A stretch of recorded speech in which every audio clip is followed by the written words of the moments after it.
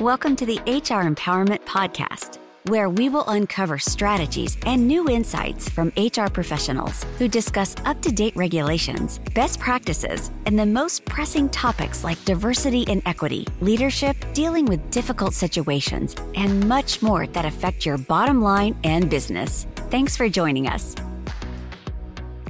Hey everybody, Wendy Sellers here, the HR lady with my co-host JC. It's my pleasure to be back here helping deal with difficult people through our conversations on these episodes.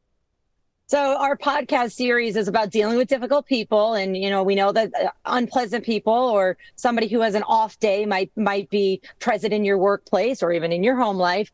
Let's go through some tips for dealing with difficult people and how to diffuse and resolve situations. Look, ultimately, at the end of the day, you can't reason with someone who just won't listen. But there are ways to handle tricky situations, and it's been tried and tested. Some ways to stop a verbal argument from getting worse are to very simply listen, stay calm, look for the hidden need in the discussion. Keep in mind that there's no one singular right answer. You're going to need to be flexible. So talking about those tips, Wendy, and these tips also do help promote a very positive mindset. Number one, top of the list, already mentioned, listen. Listen to unreasonable individuals first. Everybody wants to be heard at the end of the day. Progress is impossible unless the other person feels noticed and listens without thinking about what you'll say next. What do you think about that one? Well, it's interesting. That's the first on our list here is listening, because you already said in the beginning, sometimes difficult people you feel like they're just not listening. Just because they're not listening doesn't mean that you should stop listening. Yeah. And so in order to listening, like we talked about in the first podcast of this series, is we have to put away distractions. So that multitasking, while you mean well because you're trying to solve a problem in the moment, please put away your phone, turn off your laptop, unless, of course, you're on it in a Zoom conversation. I personally, like what I did, right before we started this podcast, I made sure I turned off my email because my email makes noises. Yeah. And then for many of you, your email, for example, or maybe you have news apps on your browsers, they pop up while you're talking. And then you're like, oh, what's that over there? And then you stop listening to whether it's a reasonable person or what you deem as an unreasonable person. So listening means paying attention. For some of you, you may have to grab a pen and start taking notes when the person has what I call the word vomit and they're telling you all this stuff. You need to make sure, though, if you are grabbing a pen to take notes because there's so much, let them know that's what you're doing. Otherwise, they may think, look, Wendy's not listening because she's taking notes on something else or creating her grocery list over there. Oh, my gosh, absolutely. Especially if you're one that takes your notes on your cell phone or electronic device. Yeah. It could be misconstrued as you're very simply online screwing around. I've got two more here for you, Wendy. The next one is relax. It's easy to get caught up in a very heated scenario. Just breathe. Stay calm. Take the deep breaths. And the next one is disregard.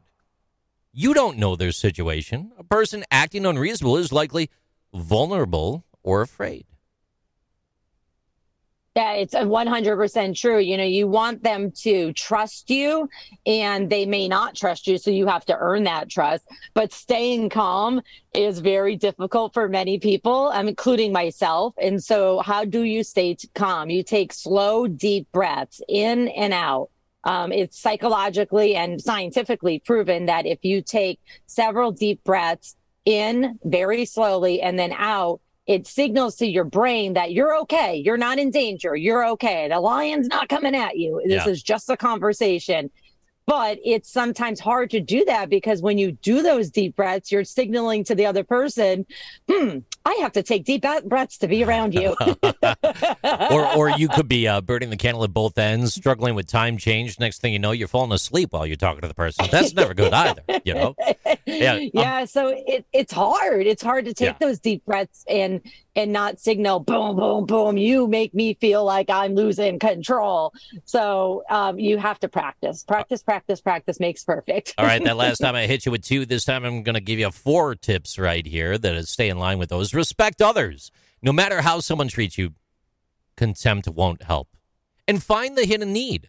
What does the person want? What are they avoiding? Find that hidden need. You might have to do a little analysis, dig deeper.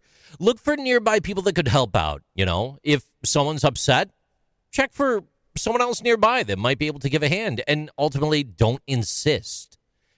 If you tell an agitated person to calm down, they don't calm down.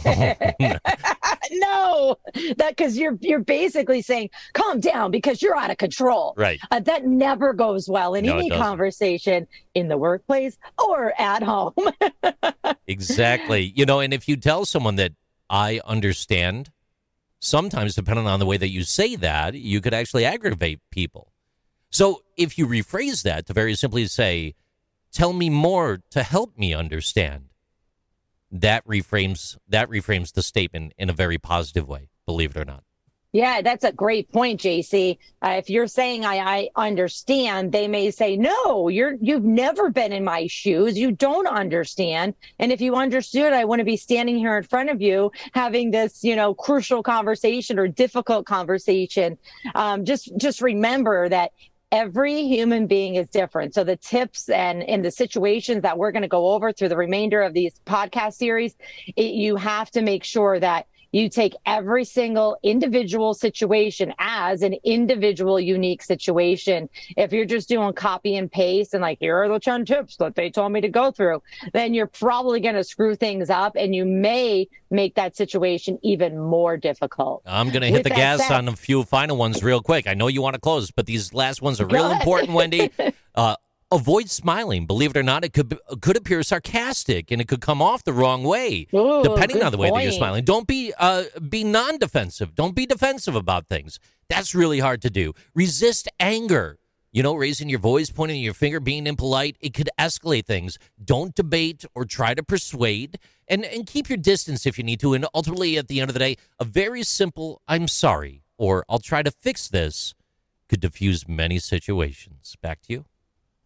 Absolutely. And one more thing that I want to add, and then we're going to close and go to our next session here, is when you resolve or finish the conversation and hopefully resolve the issue or agree that you're going to work on resolving the issue, make sure you do a debrief. Like, hey, this is what you came in here today to talk to me about. This is where we're at. Are we on the same page now? And then that way they're walking away from that conversation. And this is at home as well, making sure that you're on the same page, because as the HR lady, I get phone calls from employers and employees, and they are not on the same page.